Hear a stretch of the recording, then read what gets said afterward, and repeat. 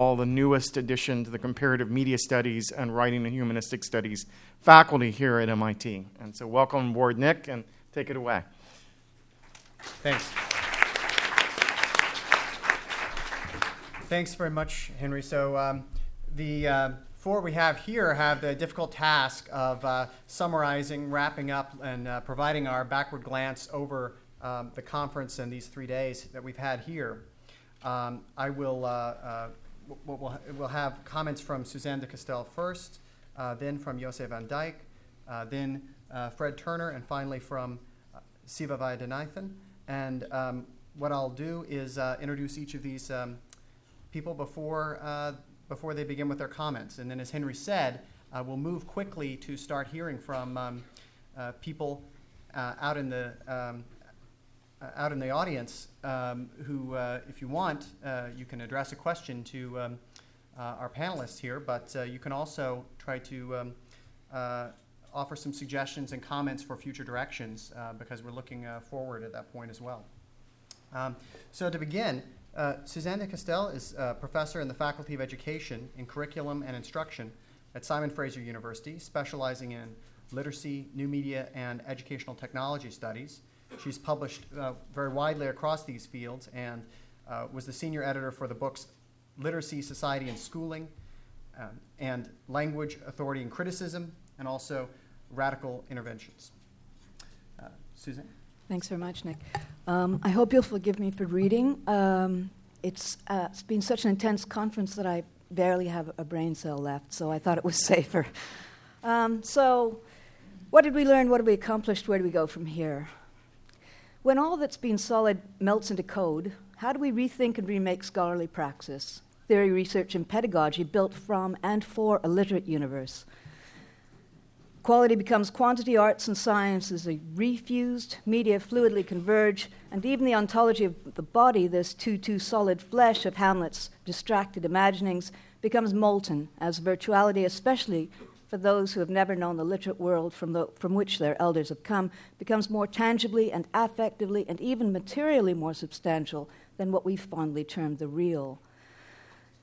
This rich and densely textured conference has illustrated in theoretical, methodological, and pedagogical terms the multitude of ways we have moved beyond text as our primary mode. Well, some of us have, and clearly some of us haven't, as our primary mode of representation, creation, and expression, ever more fully engaging with and making astonishingly inventive uses of emerging digital systems, codes, and tools, without relinquishing the deep and rich fields and forms of mastery thus far evolved from the cultural logics of print.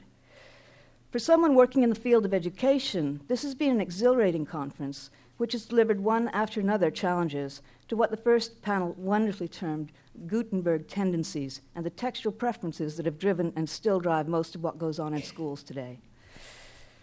At that first panel, Benjamin Franklin made a guest appearance, and I want to recall him briefly for a moment as a way of pulling on just one slender thread of the very rich tapestry of these past few days. This is Ben Franklin here. It was about this time, he writes, I met with an odd volume of The Spectator. I thought the writing excellent and wished, if possible, to imitate it. With this view, I took some of the papers and, making short hints of the sentiments in each sentence, laid them by a few days, and then, without looking at the book, tried to complete the papers again by expressing each hinted sentiment at length and as fully as it had been expressed before in any suitable words that should come to hand. By comparing my work afterwards with the original, that I discovered many faults and amended them, but I sometimes had the pleasure of fancying that in certain particulars of small import, I'd been lucky enough to improve the method or the language, and this encouraged me to think I might possibly, in time, come to be a tolerable English writer, of which I was extremely ambitious. Is this plagiarism, appropriation, or is it remediation, remix, the workings of collective intelligence? The thread that I want to tug at is how, particularly for educators, we can most productively think about remix. At last night's plenary, and indeed throughout the day, we heard about and saw an extensive and variegated set of conceptions, all of which I think we've seen characterized as remix. So I want to draw attention to this variety and to pose a question about it. Remix is not a unitary concept, I want to suggest, but reference to a continuum between adults setting up systems, essentially template systems, that kids can seem to use to produce what seem to be their own new creations, when really they're in effect pressing buttons. They aren't doing the kind of assimilated, deeply interiorized creative work that Franklin's talking about. To have educational value, we need to work far above and beyond cut and paste. This isn't good enough thinking. We've seen examples along that continuum where you wouldn't need much more than the intelligence of a monkey to generate music, images, and various forms of written expression. And then we've seen examples where people have to delve deeply into media forms and themselves become transformed by their studious engagement, which is what education is supposed to do, help us form better, more intelligent, and more humane selves. Among the profoundly moving and extremely stimulating examples Ricardo Pitts-Wiley's and Juan Davis's work with youth that was presented last night at last night's plenary on learning through remixing. I do just want to say something here, though, about continuities and discontinuities. Even as we do our best to hold on to the past and through these remixed practices enrich our lives in the present, we need to pay particular attention to what's being held onto and what's being left behind. All the examples, or most of them, have tended to privilege mainstream canonical works by men and largely for and about men. And it isn't that this isn't remarkable, wonderful work and they're not remarkable, wonderful men, but there are also other things we need to connect with, to keep continuity with. That's why, for me, some of the most valuable learnings at this conference have come from the work on and by Indigenous and First Nations colleagues and collaborators.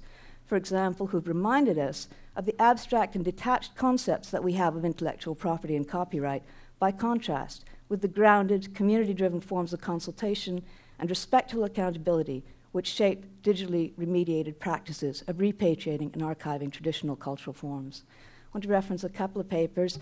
Kimberly Kristen's presentation on the archiving of Aboriginal art and culture gives us very different conceptions of database architecture, and indeed the very un-Googlish, I think I made up a word, conception of what a search is, when organization and access protocols are driven by respect for and accountability to one's elders, rather than the assumption that all knowledge is public knowledge, and one need to be accountable only to those individuals, after all, mainly white males of a certain class and culture, who are said to have created a work.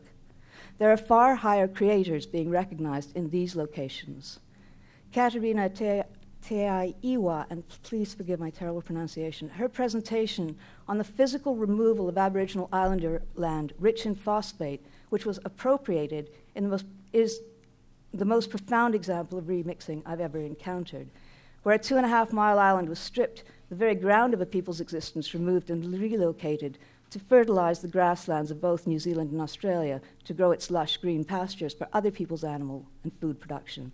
And what I think we learn here is that we have to be very careful not to unthinkingly import in our attempts to rethink these new foundational ideas, assumptions, ideologies, and concepts in ways that continue to privilege those worldviews and practices which have devastated other people in other places. And the concept of remix has gained itself some very valuable remixing in the work of these Aboriginal scholars who help us see the contours and limitations of our own ways of thinking and working. Where do we go from here? It seems to me if we don't want a literal and superficial and enduringly oppressive epistemology of remix and remediation, we need to go to the borders, limits, and edges to ideas whose deep roots challenge us to hold firm to our contexts and communities. We need these challenges from the borders and the margins, so an agenda of radical inclusion is, in my view, the most generative agenda for the future. And the road ahead?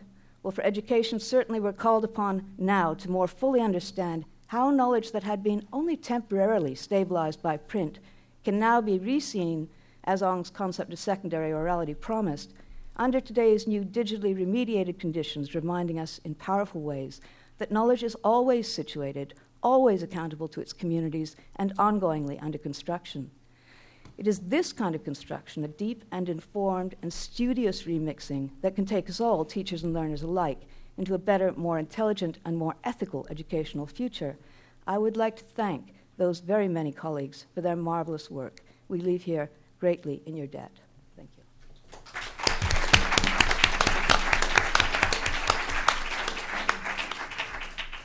Suzanne, thank you. Next, we'll introduce Jose van Dijk, who will provide her perspective. She's professor of media and culture in the Department of Media Studies, the University of Amsterdam. And her books include The Transparent Body, A Cultural Analysis of Medical Imaging, Imagination, Popular Images of Genetics, and Manufacturing Babies and Public Consent. Coming this year from Stanford University Press will be her book, Mediated Memories in the Digital Age. Thanks, Nick. You ended with a thank you, and I would like to start my comments with a thank you, especially a thank you towards Henry and David and William, who put together this conference. And I think I speak for the entire European contingent here, sitting here, that it was one of the best conferences we've been to, and at least for me, that's true in recent years, perhaps in decades. And I asked myself, why was this such an exciting conference? I think the conference was so exciting because it was bursting with energy and a sense of the dawn of a new era. And perhaps, those are large words for what I mean, but it's basically making you become part of what has been called yesterday, I think, the C generation, and the generation of the C and of the free. And by C, of course, that C stands for creativity, for collectivity, collaboration, and as William added yesterday, courage, which I think is a very important notion, a very important part of the C. Free, of course, stands for the free culture, the free sharing, and being free from the constraints of copyright. Now, that, of course, having said that, it generates a feeling of that we or the you, depending on what pronoun you choose, are part of a collective spirit. And it sort of makes you belong to an avant-garde that lifts you up, that, where you become part of the bus. And it's happening here right now within these, buildings of MIT. But having said that, I want to pause for a moment and reflect on what's happening outside the buildings of MIT and how the world outside these buildings and this conference actually interferes with what we are doing here and what's happening here. And I would like to give you two anecdotes that happened to me over the past couple of days to include that in my experience within the conference. First of all, this morning, a cab driver took me to MIT, and actually it was yesterday. The cab driver asked me what the conference I was attending was about, and I told him, well, it's about media technologies, it's about games, about blogging, all that stuff on the internet.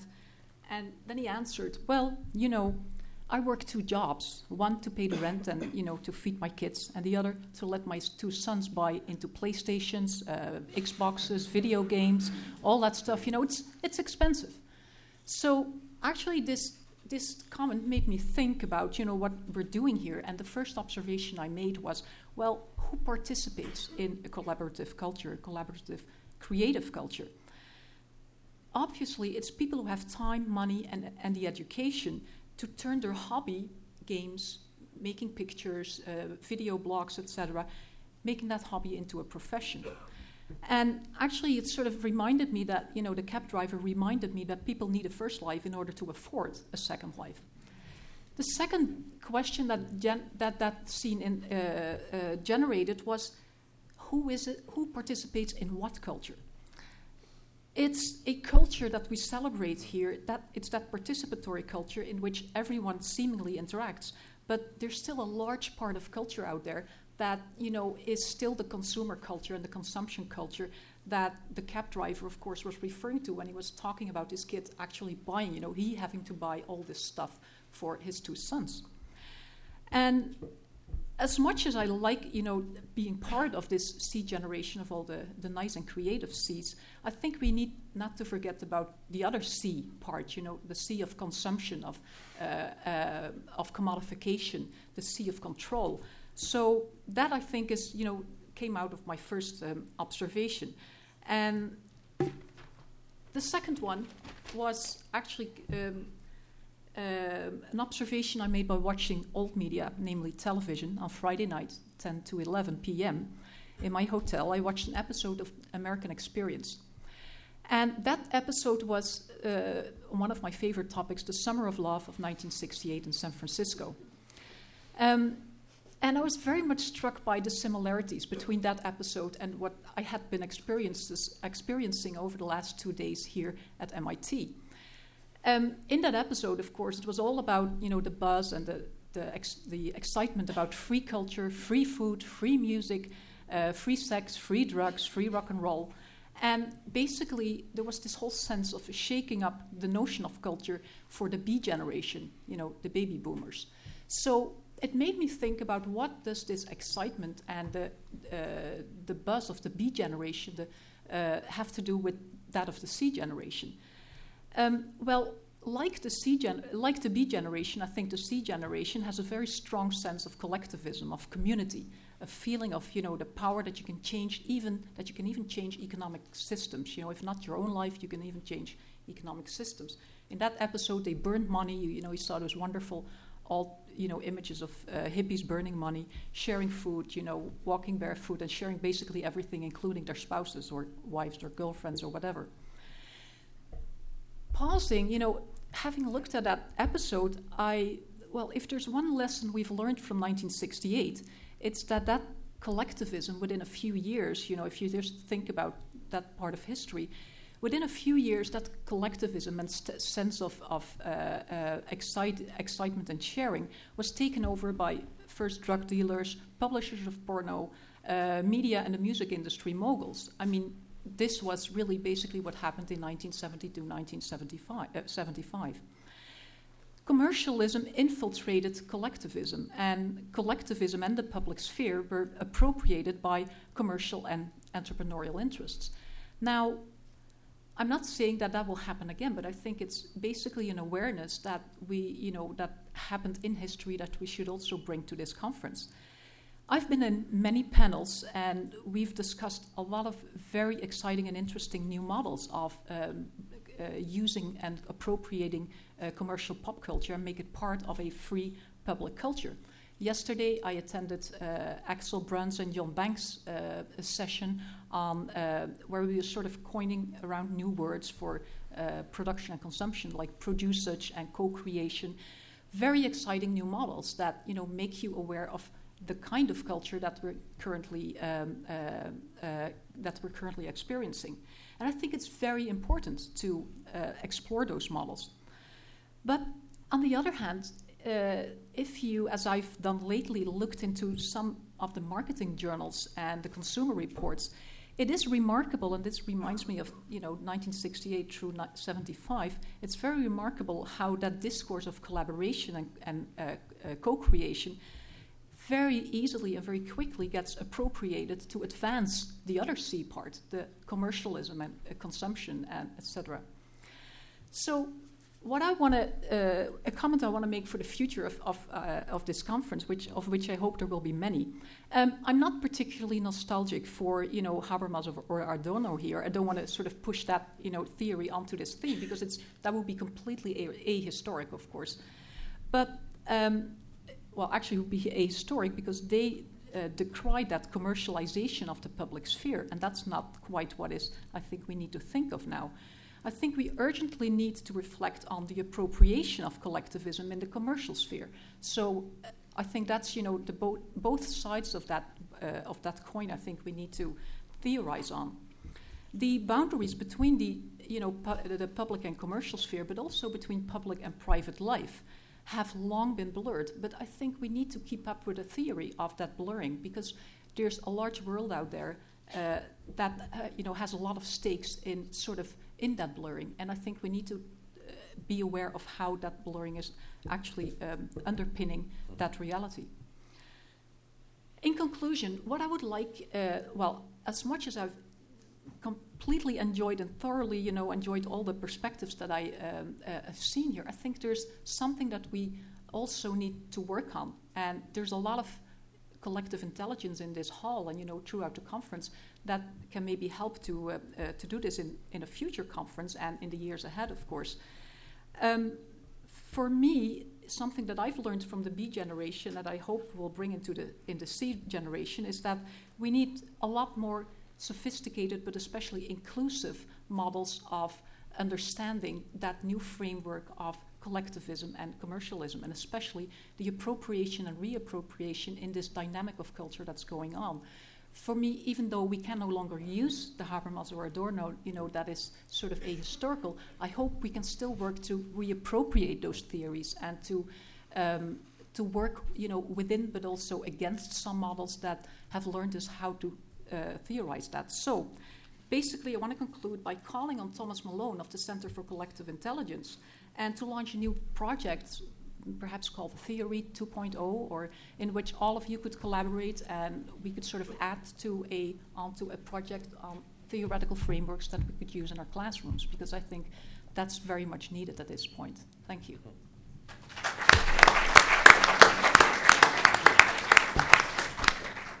Thank you, Jose. We'll hear next from Fred Turner. Fred is an assistant professor in Stanford's Department of Communication. He's a journalist turned cultural historian and media scholar, and is the author of several books, from Counterculture to Cyberculture, Stuart Brand, The Whole Earth Network, and the Rise of Digital Utopianism, and Echoes of Combat, the Vietnam War in American Memory. Fred. Thanks. And thanks, Jose, for bringing the counterculture into the picture. I thought you would like that. Yeah, I appreciated that. I watched that too, with a mix of nostalgia and loathing. So when I first signed on for this conference, I thought it was a history conference. And I turned out to be wrong, but in a really interesting kind of way. For the last few days, I feel like I've been getting am I too near the mic? Yes, thanks, appreciate it. Let's just move that away. I feel like I've been getting sort of an explosive introduction to the contemporary world and to the kinds of collisions of collaborative production with corporations, with different cultural forms, with different media platforms that have been kind of swirling around me as I've spent the last 5 years in a library thinking about the 60s. And that's been very effective and really very interesting, and I'm very grateful for having been a part of it. At the same time, I thought what might be useful for me to do today was to sort of outline the three historical trajectories that I've been seeing most of the work that we've been doing here, mostly around present questions, fitting into, and then try to identify some historical trajectories that seem to me to be bubbling around the edges of our conversation that might need some articulation, where there might have been one or two presentations that took up some of the issues, but that might be areas that it would be fruitful for us to be digging in a little bit in the future. So it seems to me that a lot of our work here has been located in the historical trajectory of arguments about collective literary authorship and what authorship is. We started with Shakespeare, with oral folk tales, and we've looked at a whole variety of models of collectivity in terms of producing texts. A second tradition struggles around copyright and regulation across American history in particular, but to some degree more broadly than that. I have some concerns about that particular stuff, and I guess I'll raise them now. I was going to raise them a little later. We've talked a lot about cultural struggle, and I think this gets to the points of my two colleagues. And in many of the discussions here, we've been using a language of collectivity and cultural struggle ported in from other eras, notably the 60s. And we focused, as many in the 60s did, our sense of the importance of social change on questions of cultural change, and particularly questions of how we make and circulate cultural goods. I think those are obviously really important questions, but as in the 60s, they may leave some other kinds of questions off the table, and I want to come to those in a moment. The third tradition that I've seen quite a lot of here that I think is really neat is the tradition of educational change. And I'm thinking particularly of Ivan Illich and the rise of the deschooling movement, but of a much broader movement that we're a part of to make education a more collaborative, inclusive, holistic, humane process than it might have been in the middle of the 20th century. And I think we see a lot of thought going into thinking about how remixing and collaborative practices around media, whether in formal education settings or outside them, contribute to that tradition. And I applaud that kind of work. I think it's neat. At the same time, I think there are four historical trajectories that might be hovering around our discussion that it might be helpful to get into. And one is the history of corporate transformation. We often, coming as I think many of us do, out of a tradition of textual analysis, many of us focus on the engagement of creators, texts, and audiences. And that's the sphere of our analysis. And we can see that sphere working itself out now in very complicated ways in the relationship of fans to the various companies that produce media content. And Henry has written about this extensively and effectively. I would argue that we need to see that work not only as a transformation of audience-producer relations, but as a deep transformation in corporate consumer relations. And as part of and in relation to a much wider move in the corporate world toward breaking down siloed firms toward outsourcing. I saw a couple of very effective presentations here on distributed labor in game worlds. Wow, that's pretty interesting. And that strikes me as part of a history of corporate America, not only expressive America. The second culture that a couple of folks, and notably David Silver and a couple others, have talked about, but not many, is military culture. Yeah. When I was sitting in a game panel yesterday, I was listening to a speaker talk about the pleasures of mastery in the game world. And I was struck that games are born, and were born in part here at MIT, as part of military simulation culture. And that one of the pleasures that's most on offer to soldiers, as I discovered in working with a lot of soldiers on my first book, is the pleasure precisely of mastery. Mastering one's own emotions so as to be able to accomplish tasks, mastering one's own individuality so as to be able to collaborate in teams, and of course, and I don't mean to overplay this, but to use weapons for purposes of destroying others. Okay. Third tradition, and I don't have as much to say about this, and I think this was more covered, is on the increasing and complex mediation of political life. There's a lot of work going on around new media and collaborative modes of democratic engagement, grassroots engagement with political life. But I think that that's happening in a context that's still shaped by the massive mass mediation of political activity. And I would like to see more work engaging how grassroots activity connects to, undermines, collaborates with, challenges the work of television stations, the work of campaign organizations to create images that work on television and radio, that kind of thing. And finally, something that again has been hovering here, and Craig Watkins I think presented very effectively on this question, is the question of race. We've talked a lot about, particularly online, again, game worlds, but other settings as well, as spaces in which people can express themselves, perform new identities, perform collaboratively.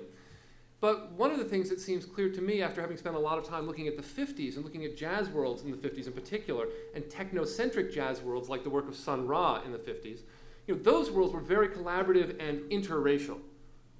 And technology and technocentric ways of understanding the world allowed people to collaborate. When I go online, what I often see, and Craig has spoken about this a great deal, is people performing racial styles in a way that is substantially more hardened. There are distinct styles that are coded African American, that are coded white, that are coded other things. And there are settings in which it's very difficult to cross those boundaries. And so if we're creating more democratic worlds, I think we need to think harder about the role of self-presentation and racialized self-presentation ported in from the material world into those democratic or potentially more democratic spaces, and how that's potentially not changing, for example, race relations, but rather hardening racial distinctions in our culture.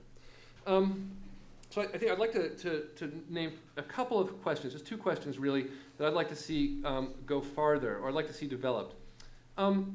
I would like to see us work harder to develop theories of how networks connect to institutions and to non-entertainment corporations, to governments, to militaries. Networks can be, as they were in the 60s, enormously liberating for their participants. But the performance of new styles doesn't necessarily lead to social change, as the folks in the 60s discovered. The Summer of Love did not bring an end to the Vietnam War. It didn't. Vietnam War went on 6 more years. I'd also like to see techniques and theories and more thinking on which parts of the past matter. So the historical tactics that I've seen here in many of the presentations that I've looked at are prefigurative. They're borrowed from literary study, and they are essentially the identification of moments or styles that prefigure the moments or styles we find ourselves in now.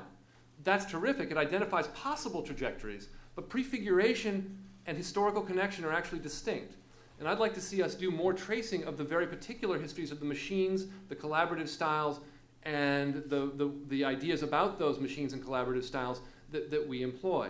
And I think when we do that kind of tracing, we may see that some of our world owes less, perhaps, to hip-hop than to the research laboratories of MIT in World War II, which were enormously collaborative, enormously playful, enormously technocentric, and aimed, depending on your point of view, at defending the nation or destroying another. I think doing that will allow us to make more substantial claims for and even embrace the power of networks in the present.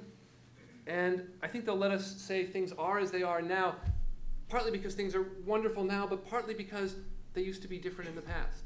And I think that will be a neat and useful thing to do. And I thank you all. I've had a wonderful time in the last few days. I feel like I've been living in a new world, and it's a treat. Thanks.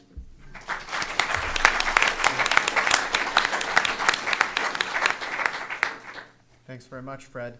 To finish off the official program here, we'll hear from Siva Vaidyanathan. Siva's Associate Professor of Culture and Communication at New York University. He's a fellow also at the New York Institute for the Humanities. His books include The Anarchist in the Library, How the Clash Between Freedom and Control is Hacking the Real World and Crashing the System, and Copyrights and Copy Wrongs, The Rise of Intellectual Property and How It Threatens Creativity. You can read his writing in the Chronicle of Higher Education, New York Times Magazine, Salon, and The Nation, and he's now at work on a book about Google. So, see? Thanks, Nick. New worlds and old. One thing I'm struck with this weekend is just how much the weather in New England is like the weather in Old England.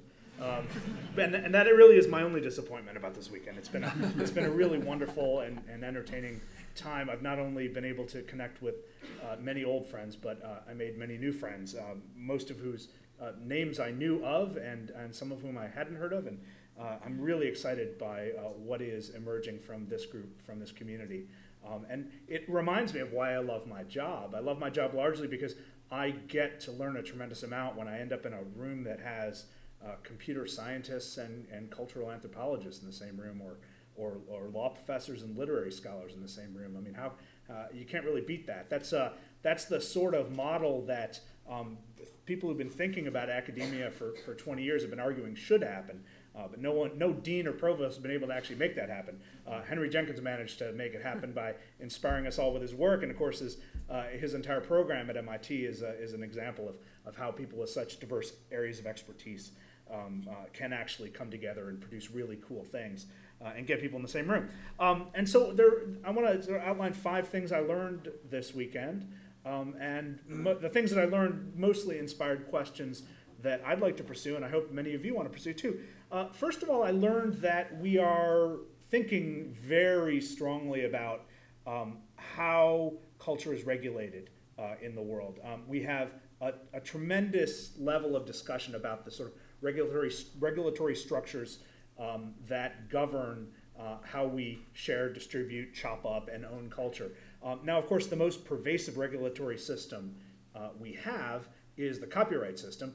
I say pervasive, I don't say effective or dominant, but it does touch everything and ultimately influences our questions and our expectations. And there was quite a bit of conversation about copyright very explicitly in the program. I mean, there were a number, I think 5 sessions devoted to copyright first and foremost. And one of the things that I learned from that, and I've been playing around with in my head for a long time, is this fervent belief that we often depend on fair use a little too much. In other words, we credit fair use for being stronger than it really is, or we put too many important things and values on it. Consider all of the things we hope fair use does for us when we're dealing with culture. We hope that it protects all of the good democratic values that we share. We hope that it corrects for the censorious power of copyright. We hope that it facilitates rich criticism and commentary and parody. We hope that it becomes the breathing space for remixed culture. That's a tremendous amount of important stuff to put on one very mushy, hard to understand, impossible to predict segment of Title 17 of the U.S. Code, right? You got to take my word for it. Fair use is unpredictable, and it is maddening, and it's the sort of thing that, if you study it long enough, you still have no clear predictive ability when dealing with it. So I would like to see us get beyond fair use in an imaginative sense. Of course, defend it to the last quote, right? Defend it to the last sample, defend it to the last clip. We need it. We shouldn't give up on it, but we need to think about ways that we can codify and expand some enumerated users' rights or citizens' rights. For instance, we need to actually develop an explicit right to sample, no matter what the media form is. And we need to really start working on what that would look like in the code of the law, what that would look like in practice. We need to have an explicit right to archive, to create personal archives, to time shift media content, to space shift media content. And we need to do so globally. We can't depend on fair use because fair use stops at the border and the ocean. It doesn't even exist in Canada. We can't be so American-centric when we talk about copyright. Fair use is a really strong and important thing in certain communities in the United States, education first and foremost. But it really doesn't carry as part of the conversation when you get to a global information environment. And that's, of course, what we're talking about. Now, the second thing I learned this weekend is that many of us are asking really important and deep historical questions. We're wondering whether we really are in a new era. We love the fact that we can sort of declare that we're in a new era. It makes us special. It gives us some sort of purchase within intellectual and academic conversations. And there's lots of evidence that we are in a new era. But those of us who are historically trained are taught to check ourselves on those declarations all the time, right? And so it makes me wonder, and I think it makes a lot of people wonder, are we actually waking up from the era that stands as a historical anomaly? In other words, was the era of corporate proprietary culture with one-to-many distribution, was that a historical blip?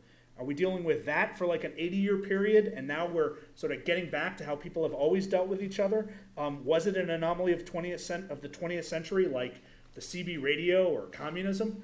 And after all, isn't remix culture just culture? That, I think, is a really important question that's beyond a metaphysical question. And it's going to speak a lot to the political economy of communication in the future, which leads me to my third thing I learned, is that we are on the verge of asking some really profound questions about political economy. I heard several important papers raise issues of ownership and control above and beyond the copyright questions. And I'm starting to have some real questions about the dynamic of free riding. When you see, free riding, by the way, is a very old and established concept within political economy, within antitrust law, within competition law, and it's starting to be a big part of our media environments and how media companies deal with each other. It is, of course, the prime sin that Google seems to have committed that has angered so many other areas of our media world. So of course, we need to pay attention and make sense of the fact, like, what's different now that News Corporation owns MySpace? What's different now that Google owns Blogger? What's different now that Yahoo is investing in 8 different user-generated content sites? Where do the users stand in user-generated content? What is at stake? And most importantly, what is at stake in the transaction? What is the nature of that transaction? When we give our stuff, when we let someone else's server hold and deliver our stuff, and we allow someone else to make money off of it. Now that doesn't seem so bad because we seem to be using it for free in the free beer sense, not necessarily the free speech sense. But we have, of course, something to celebrate here in the free speech sense, right? We have these tremendous platforms paid for by certainly blips and capital markets that are allowing us to speak freely and reach audiences we never thought possible before. And in the free beer sense, we're not charged, our credit cards are not charged for using Gmail or using MySpace or using YouTube. But what is free speech and free beer the sum total of freedom? Is there more at stake here? What about this new type of surveillance, this new type of data gathering that's going on through and by these companies? What exactly are we giving away in the transaction? We know what we're getting, and much of the conference was spent examining what we're getting out of this transaction. What are we giving, and what's at stake here, especially when the FBI comes knocking, which of course it has been and will increasingly. I also suspect that we need to have a new theory of surveillance. I'm really tired of reading about the panopticon when people talk about surveillance. So the conversation cannot end there, and that's unfortunately where it does. We actually are seeing the exact opposite of the panopticon. We're seeing millions of people interact with spaces through which they are observed in detail, profiled in detail, and they haven't a clue, right? The panopticon is only the panopticon because you know you're being watched. But what we have here is millions of people who don't actually understand the extent to which they're being watched. There's something else going on here. We need a new metaphor and an entirely new theory of surveillance. And I think we're getting there. I sense that there are a lot of other people in this room and at this conference who are rethinking surveillance along those terms. The fourth thing I learned is that we are playing around with exciting new modes for searching and indexing information. We are, as a community, not only of scholars but of users, becoming amateur librarians, with the emphasis on the amateur, untrained, unskilled, and yet getting better at it, right? Through the process of tagging, through the process of web searching, we are organizing. We're putting a tremendous amount of energy into categorizing, into developing standards of keywords. This all has political implication down the line. Librarians know it well. We're not quite so hip to it. I think we need to connect very strongly with the library community to get a better understanding of what's going on with the process of searching and tagging. And the fifth thing that I've learned is that there is deep concern out there, and exciting and heartening concern out there about norms and ethics. Almost every conversation that I dropped into this weekend was framed in terms of norms and ethics. There seems to be a very strong desire to infuse a culture of respect into a lot of what we study and do. I was excited to hear in many of the copyright panels that I went to discussions about the politics of indigenous culture, native culture, and the ways that really complicates the worship of the public domain. That's the sort of conversation that has to happen more here. One of the things that really excites me is the fact that, when you sort of read the surface area coverage of what's going on in Wikipedia, it's all about truth, errors, corrections, community, free beer, free speech, etc. But the action of Wikipedia, what's really interesting is the conversation going on beneath every entry. Much of it about norms and ethics. Much of it about the tone of the writing. Much of it about the value of authority or the oppressive effects of authority. That's a key. I think that what's going on, what Wikipedia, the Wikipedia folks, the foundation have provided to us, is a great set of texts through which to study the sense of collective norm forming, right? The Wikipedia community is all about forming and adhering to norms. And the result has been really impressive, of course. And then I want to leave you by sampling from Dana Boyd, who I think is one of the strongest and most original thinkers about so many of these issues. She gave a talk at the O'Reilly Conference a few weeks ago in which she urged us to focus less on the magic and nuts and bolts of the technologies and more on the magic of what human beings do with each other and the reasons that we seem by the millions to be grabbing at these new platforms and new forms of connection to satisfy needs and desires that we've had for centuries. We do want to share culture in a circle. We do want to form virtual drum circles. We do want to connect with old friends and make new friends. And what's really at work here? That's where the action is. That's where the magic is, she argues. We should be paying more attention to what human beings want to do with this stuff than the stuff itself. Thanks.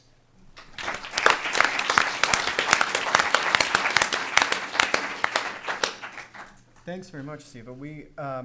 What we need to do now is with all of these comments and perspectives and thoughts about the current conference in mind, swivel ourselves to the future and try to think about what MIT 6 should be like, what the theme for that conference should be. I want to invite, we can certainly engage in a discussion involving this table, but I really want to invite people to come down to the microphones if you have thoughts about where we should go from here. And as I'm waiting for that, I just want to mention a few things about the current conference theme: creativity, ownership, collaboration, and how that pertains to the form of the content and what we've done to the form of the conference and what we've done together at MIT 5 as a group. If we still think that the medium is the message to some extent, we want to consider what things like the presence of artists and writers and curators at the conference, people who are not academics, means in terms of fostering creativity. In terms of ownership, the fact that the conference has a good system for sharing abstracts and full papers for those people who want to provide them, I think is really important. I think these are things we want to see how we can continue to foster these in the future. And there are challenges, there are issues. This is not within the conference's control, but I spoke to someone who had published a full paper on a previous media and transition site, and then when that was going to journal publication, of course, it needed to be removed. This is the model of publication as withdrawing something from the public instead of showing it to the public.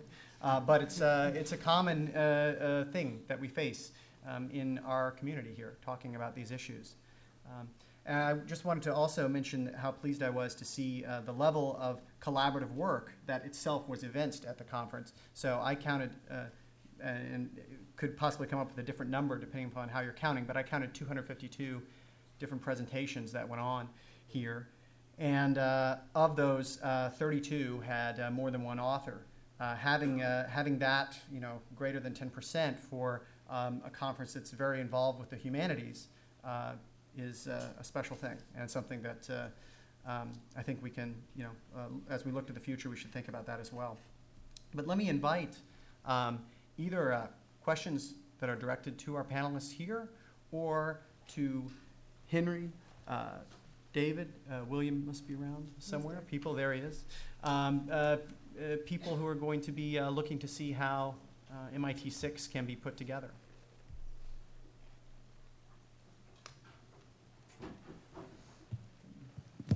I do this when everyone else is afraid to speak. I thought I would just add a few comments about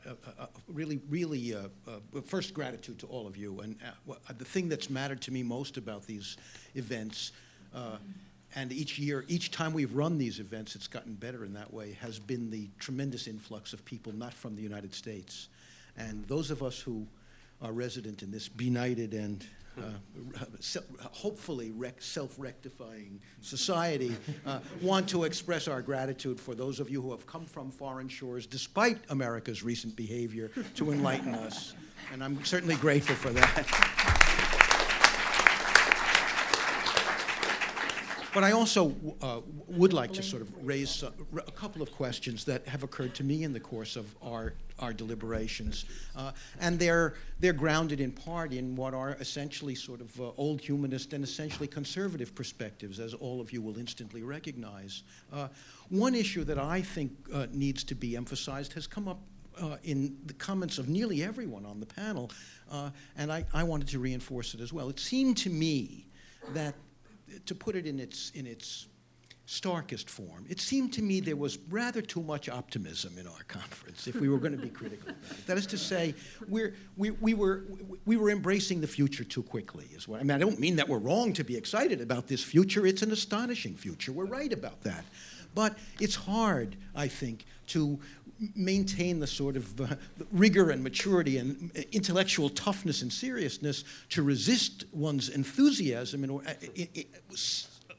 sufficiently such that certain kinds of dangers and problems can be openly acknowledged. And I think one that has come up in the panel's discourse today, in the summaries from all four of our speakers, really, and especially from a couple of them, that I feel very strongly, is the relative optimism, or put it in another way, the relatively unproblematic way in which so many of us at the conference have embraced some variation on a kind of corporate definition of ownership, a corporate definition of creativity, a corporate definition of what it means to even use these new technologies. I'm repeating, of course, a warning that I think came from the four summarizers, but I think it's tremendously important. I mean, I think there's no question that the study of fan communities and the study of the creative appropriations that consumers make of consumer products is very important. But it is foolish for us to pretend that that's the end of creativity. That the deepest kinds of creativity ought to begin in some kind of energy that is and impulse that is not handed to people from corporate structures, and that does not have some sort of secret agenda behind it. Of course, in a certain way, what I'm criticizing is the whole tradition of discourse that grows out of Desserteau. Concerning the relative optimism with which we embrace the tactical decisions that consumers make. Yes, consumers make tactical decisions. Yes, they can be creative, and of course it's true that the appropriations of these corporate materials have led to very creative and remarkable achievements. But it's a terrible mistake for us to imagine that the parameters of creativity are thereby defined. We need to get beyond that very, very strongly. And I think that what Siva was suggesting at the end about the sort of clandestine or essentially underground ways in which the corporate economy is establishing norms and expectations that aren't even brought to the surface has been true since the computer age began. And one of the shocking things at MIT, it has always seemed to me, is how relatively undisturbed many of the technologists at MIT are about the most fundamental protocols that have now been established essentially globally for computer use. I'm not now talking even about the kinds of problems that were suggested by some folks on the panel concerning the control of materials and copyright issues. I'm talking about things like the fact that as soon as you buy a computer, you are owned by some corporations and your behaviors are being tracked. Is there any other product you can buy that instantly causes you to lose the autonomy you control over the other objects that you own? Imagine buying an automobile that sort of broke down every 5 blocks and said, wait a minute, we need a beta fix. Or imagine turning on your radio in your automobile and instead of hearing what you want to see, being forced to listen to a whole series of intervening advertisements or inducements of various kinds before you could get to the item that you wanted. Or imagine the idea that you would turn on your car radio, as some people, that the mayor of New York has this idea that he wants to track cars coming into the city, talk about surveillance issues. Imagine a situation in which when you bought the car, your movements were surveilled automatically by the Toyota Corporation. In a certain sense, that happens with computer use, and I think we've all been a little bit too complacent about the implications of that. Or to put it another way, what we've allowed is a kind of dispensation in which the protocols that are established willy-nilly at the beginning of an arrangement are simply allowed to instantiate themselves without systematic questioning. So it seems to me that there's a very deep, dark side to this new world that's dawning. And I know that we're all aware. Most of you are aware of it. But I think sometimes in our enthusiasm and our excitement about the new possibilities, we minimize the dangers that we're walking into. So that's. And I have one other sort of general comment. I hope some of you will be stimulated to disagreement and also join the conversation. And that has to do with the suggestion that Tom Pettit made in the very first panel about this parenthesis, this Gutenberg parenthesis. We need to realize that there is a reason why so many of you who had perhaps never heard the term before, who had encountered it somewhat earlier, that the excitement with which that category, that conception is greeted, especially by folks who are interested in in cyberspace and in digital developments, is an excitement that's partly colored by the idea that there is implicitly a ratification of our condition and an implicit critique of the past, as if to say, okay, Shakespeare and that print culture belongs to the past. We don't really need to feel guilty about the fact that we never really read Dickens closely, and everything that my old professors were telling me about Dickens' glories, I don't have to worry about anymore. I can free myself from guilt. The new digital dispensation will solve all problems. The truth is, it may not have been a parenthesis. Let's be careful. It's a speculative way of thinking about the past. And if it was a parenthesis, it was a bloody glorious parenthesis. It was a parenthesis we should revere. It was a parenthesis we should study and archive and imitate and follow. It is not a parenthesis we should put behind us and say, all right, let's get on with our digital work. If we proceed out of this alleged parenthesis into a digital future without a sufficient respect for the glories of that print culture, we will really run into an intellectually and morally impoverished future. Not something I would wish on anyone. Amen. The only thing I can add to that is that as someone who lives south of 74th Street in Manhattan, I think it's a good idea that everybody be surveilled as they come into the city, because it's everybody else and not me. So that works out.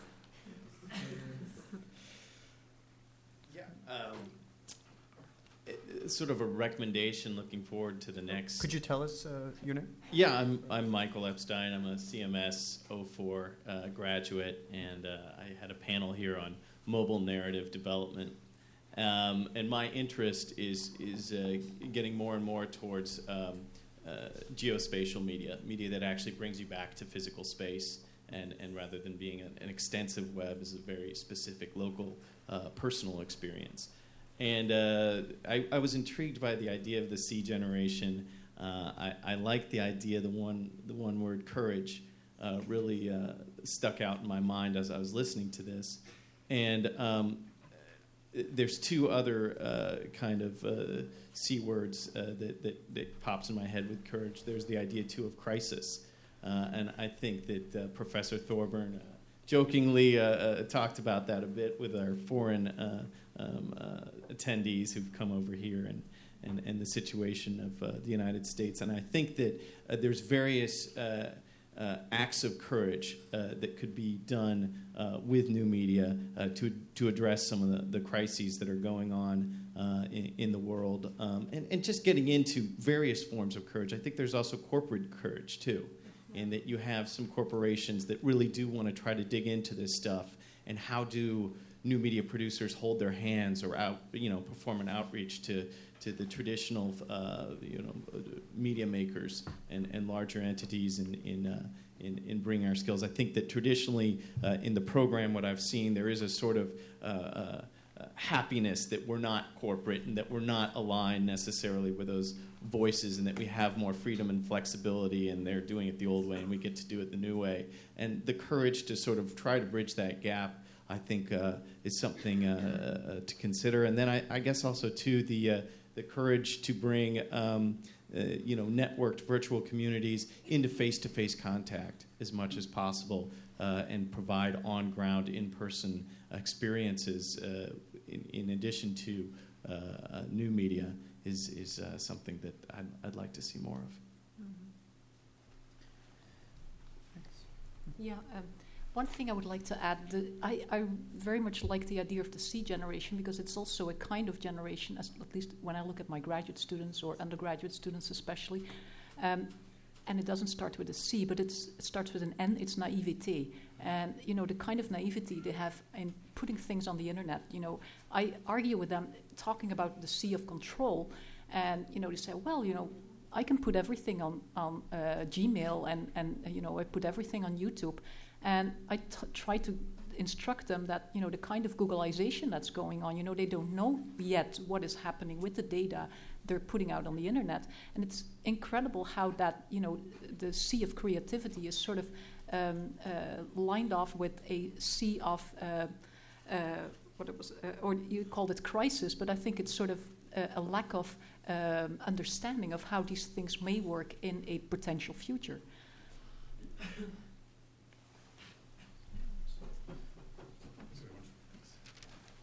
It's Tom Pettit from Europe. I agree with Professor Thorburn. I think there was a Gutenberg parenthesis. I gather now I disagree with him. I think it must have been pretty awful. And since speaking in the first session, I've been at the place down the road and examining the letters of a folk singer. A lady who provided the Scottish collectors with folk songs, with ballads, a very precious collection of ballads. And this lady, in a letter written the 23rd of December 1800, she was writing to a folk song collector to whom she had sent the texts of some of her songs. But she had discovered, to her aghast to discover, that a duplicate copy of these songs had been sent to another collector in the meantime. And she writes to the first collector, I was a good deal vexed to see what an odd impression it might make in your eyes that another should be in possession of what you have good reason to believe was yours exclusively. I hope you will by now be convinced it was come about without any sinister practice on my side. I am very, very sorry, says this woman, this singer, to the gentlemen collectors who were taking her texts from her. I'm very sorry, I've given my songs to more than one person. I meant them to go to you, but they've also gone to someone else, and I'm very sorry. You must have thought they belonged to you now. And I'm very sorry I gave them to someone else. That sounds, getting out of a world like that is moving into the Gutenberg parenthesis in an awful way, when suddenly songs that belong to tradition become the possession. Even the singer thinks that the songs become the possession of the collector, of the man, the gentleman, who will print them in books. So entering the Gutenberg parenthesis in one way is a kind of freedom, but C could also be for Caliban. Caliban, the salvage man, the slave in The Tempest, who is enslaved to Prospero, and at a moment when Caliban feels he's emerging from out of slavery from Prospero, he sings a freedom song. High day, holiday, freedom, freedom, I'm going to get a new master. A new master. Not freedom, I'm leaving the old master, I'm going to get a new master. So I fear. Thinking about the future, I fear the future. My diagram suggests the future is medieval. I fear, more specifically, we may be moving, and that fear has been confirmed by remarks today. I fear you may be moving into an era of digital feudalism. In a virtual world of plague and insecurity, web warlords will offer protection in return for fealty, and surfing will lead to serfdom. I suggest that the topic for MIT, 6 in 2 years' time, when this Woodstock becomes, was it Altamont? The one that went awfully wrong, when Woodstock becomes Altamont, I suggest the topic for the next MIT should be, what went wrong?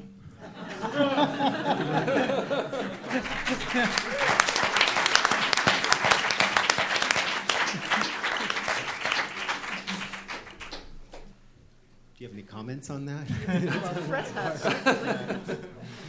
Sure, I'll offer one quick thought. Woodstock was already wrong, and this is something that I think gets forgotten. We tend to misremember the counterculture as a single broad youth movement, and we tend to remember it as universally political, and it wasn't. The movement actually had in America, two very different wings. A political wing became the New Left and protested the war, and a communalist wing that gave rise to the largest commune movement in American history, more than 10 million Americans in communes between 66 and 73. That wing, which featured the Merry Pranksters and others, embraced technology, embraced business activity as sites of social change, and repudiated politics. Mm-hmm. And it's that group that I think is in power today. Paul Hawken, who hosted the Come Down party for the Trips Festival, founded Smith & Hawken. Stuart Brand consults for the Pentagon. That group is very, very active in framing our understandings. And their vision of utopianism is the vision that was brought to life at Woodstock. A collaborative community of consciousness, a community of like minds brought together around a performative technology. And I hear a lot of that rhetoric today. If there was a failing that gives rise to the Altamont later, it's not hiring the Hells Angels. I would argue it's the turn away from politics at Woodstock. It's the turn away from politics in the early 60s. It's the turn toward technology, toward business, and toward the transformation of consciousness as the basis of forming a new kind of exemplary community. Americans have been in love with the notion of the city on the hill for 300 years. And the notion there is we can leave England and then set a new example here. And the example alone will be sufficient to transform the world around us. And I don't think that's the case. And I think our challenge in preventing digital feudalism is theorizing not only the emergence of the new digital worlds, but their connection to sometimes invisible collective practices, institutionalized practices, and sometimes very visible ones, military action, governments, that kind of stuff. If we don't make the mistake of the new communalists, if we enjoy their pleasures but retain our engagement with politics, then I think things don't necessarily have to be as medieval as Tom suggests. But I think there's another model for it, and that is that you've traced the bifurcation and the depoliticization of important parts of the counterculture and its direct effect on the rise of cyberculture. And I think you've made your case about as well as you could, but there's the other part of the story is actually what happens in Europe, where there's not such a clear bifurcation between counterculture and New Left. You have, in fact, by the 70s, a sense of collective, shared future or shared agenda between 68ers from Prague and 68ers from Paris. You have the rise in importance of squatter communities like Christiania in Denmark, and the provosts in Holland who work from a very sort of countercultural, hedonistic point of view into a major political movement that alters the shape of democratic socialism in Northern Europe, and you have that sense of full engagement out of similar complaints about the stasis of society and the old structures of society, and that actually I think affects the way that Europeans think about the transformative potential of the current technological moment. And I think that there's something to explore there. There's something to explore there about the sort of nature of activism and the nature of cultural engagement and its connection to political engagement within Europe. Yeah, I would agree, and I think the European lesson is one of timing. The European movements that you're pointing to really kick into gear in the late 60s and early 1970s, about 7 years after the American movements actually get underway. And what ports over to Europe from America is a kind of collaborative style, but it ports over as style. European political systems, European party-based action stay very strong throughout.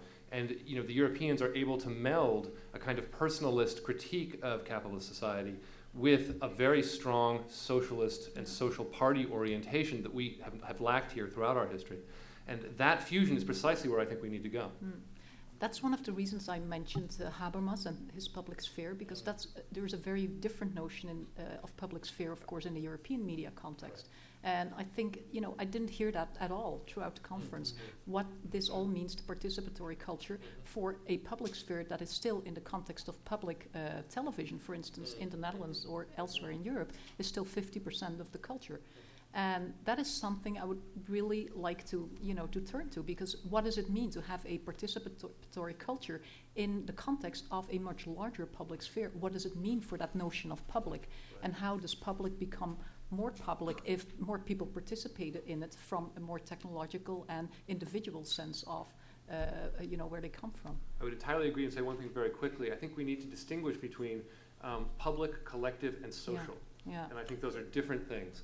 And they're worth struggling with each in their own way. Great.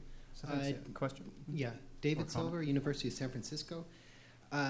With the exception of the indigenous panel that Suzanne described elegantly, this has been my favorite panel. And the reason for that is because we finally got a little bit critical.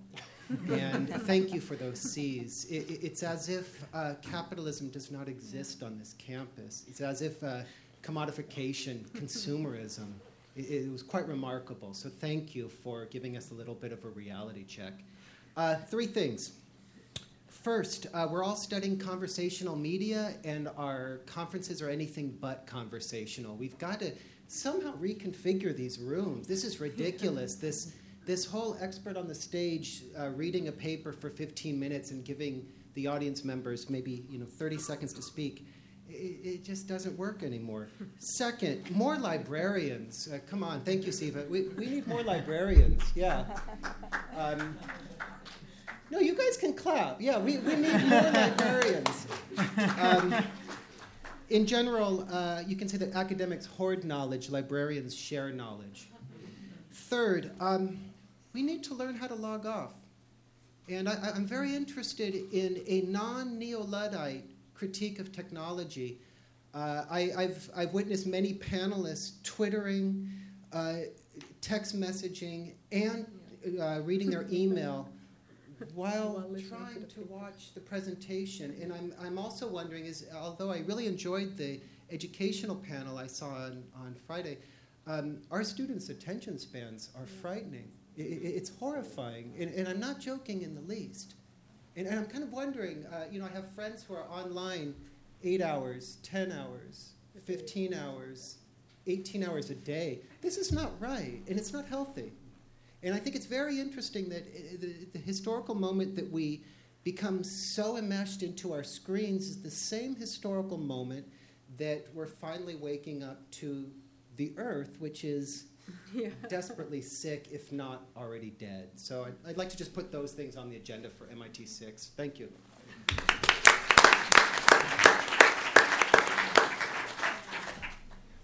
Yeah, let's turn to the next comment or question so that we can hear from the two people who are waiting. I'm Ron Robinson, UC Santa Barbara. The phenomenon that you speak of there's a term that's been coined for that, continuous partial attention. And it is I think that's a very valuable insight. And there's a lot of valuable things that have been spoken to, just in this one session here. And the thing that I'd like to bring to mind is courage. And the French root of the word couer, heart, to have heart, to take heart, to be open-hearted, and to be able to connect in this way with our emotions to the real issues that we're attempting to address, and not be so taken in by the glitter of the technological possibilities that are at hand, and in particularly being situated and located in a place that is so well known for them. And that this kind of open-heartedness, I believe, through the radical inclusivity that Suzanne talks about, I really do think, and that Fred also spoke to with regards to issues of, particularly in terms of communities of color, and those of us who are fully immersed in these communities in terms of being welcomed in ways that are truly radical and inclusive, not just in terms of the convention or a conference, but in an ongoing process of collaboration, a kind of radical collaboration where we're not just the objects or subjects of somebody's study or a consultant to a project or whatever it happens to be, but that the foundations and funding sources and institutions that are involved in doing research and creating applications, et cetera, truly include us as equals that have something important to share, and to be involved as PIs and co-PIs and be important participants within the process. And the last comment I want to make about, Fred, I think, raised an important issue in terms of what really is the culture that seems to inform this dynamic of remixing, et cetera, that goes and harkens back to those Cold War days, in the beginning of the Cold War, et cetera, and the military simulation thing, as opposed to the more vibrant and dynamic aspects of hip-hop. And within that context, I would like to see people like Chuck D come and be invited to the conference, or George Clinton or others, in films that show the beginning stages of where hip-hop was, and then what happened to it after the copyright laws got involved, and how the creativity was crushed, and how the corporate interests came in and turned it into a dynamic of self-destructive kind of lyrical exercises that are very harmful, et cetera, and how the 12-song rotation cycles on the radio stations just keep pumping out the same thing, but yet the fingers being pointed at these kids as being the cause for the demise of the culture, and the corporations walk away scot-free. And so these are the issues, and what David brought to mind, this whole thing of the surveillance. Why not have an open source community devoted to creating the kinds of algorithms that can be used for encryption, so we can play the cat and mouse game, so we can hide and not always be caught, by the overseers. So these are some things that I'd like to share. Thank you.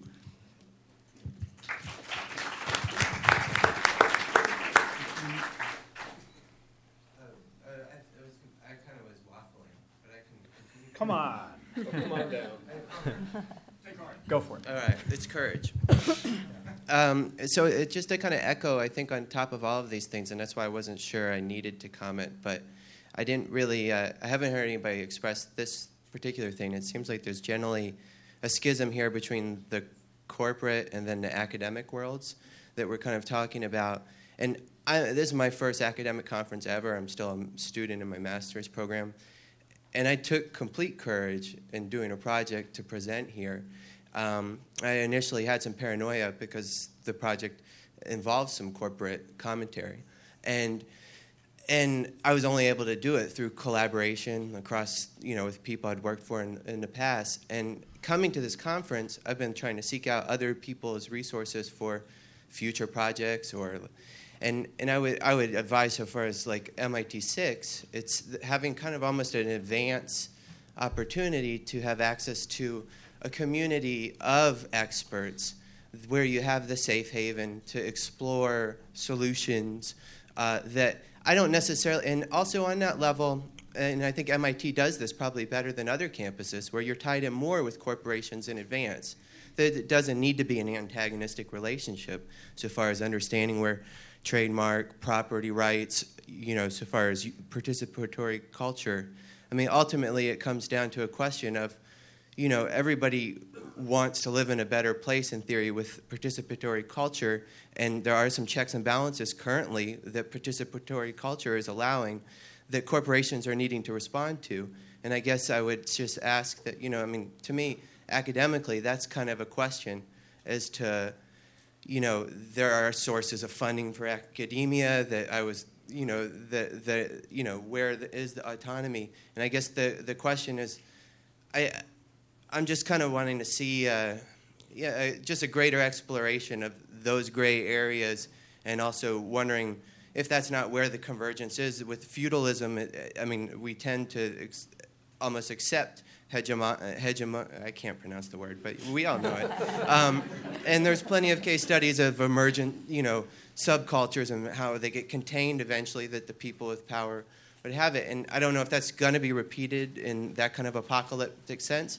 And I guess so far as what went wrong is the title for MIT 6 is, can you create a lab that has in advance about how to make it right, and have a really interesting discussion through collaborative efforts with people saying, I was thinking about this thing. You want to help me with that? You're really good at that.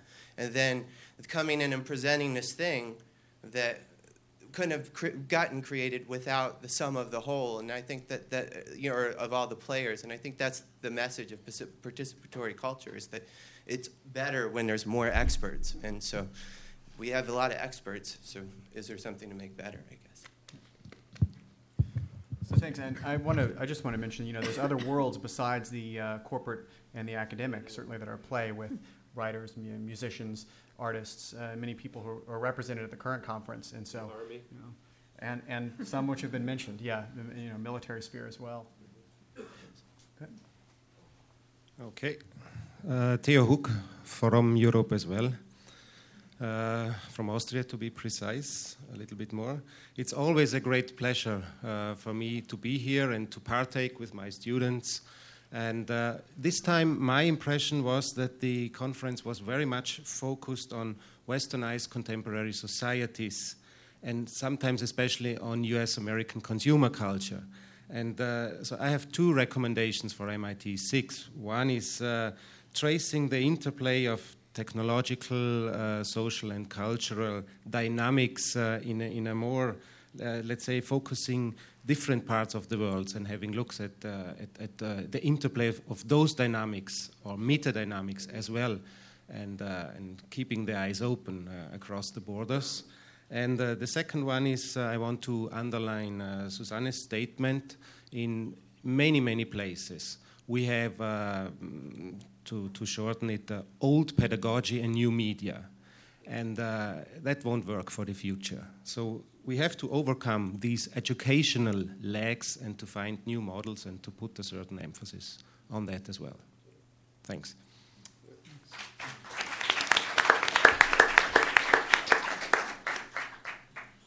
I'm Jen Jensen from York University, and I actually want to start by thanking the four of you to take the time and intellectual effort that you did to summarize what was a very rich and rewarding conference.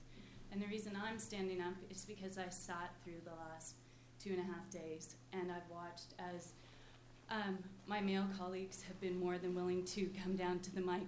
And we've mentioned a lot about race, but we haven't mentioned gender. And we haven't looked at the historical.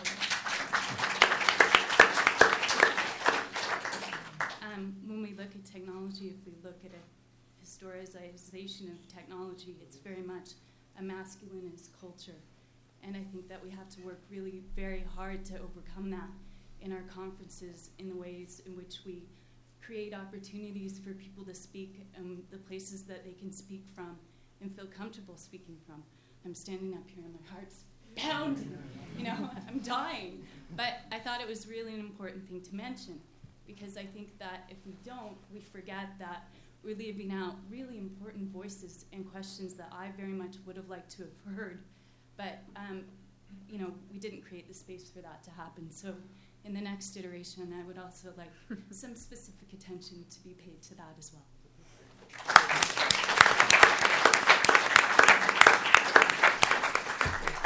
So one thing I want to mention is that this isn't the conclusion of the conversation, but we will continue this discussion. Henry's offered to put a post up on his blog at henryjenkins.org where we can come, with finer grain, more detailed comments that you have about the conference and changes that you'd like to be made, ideas about the future theme. It may not be the ideal threaded, beautifully arrayed, multi-party conversation system, but it's a way to have that conversation online.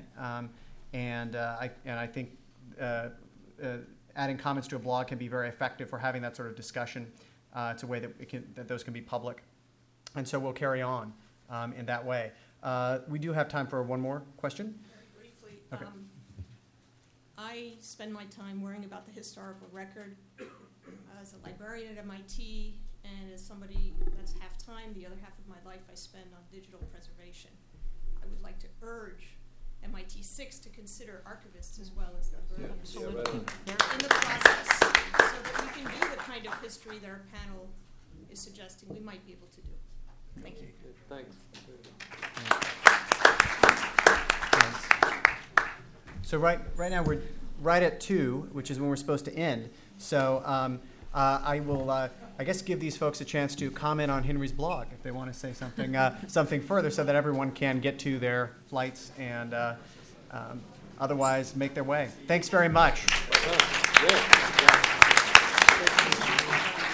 That was a great comment. That was good. We did good. Thank you. Thanks. Likewise.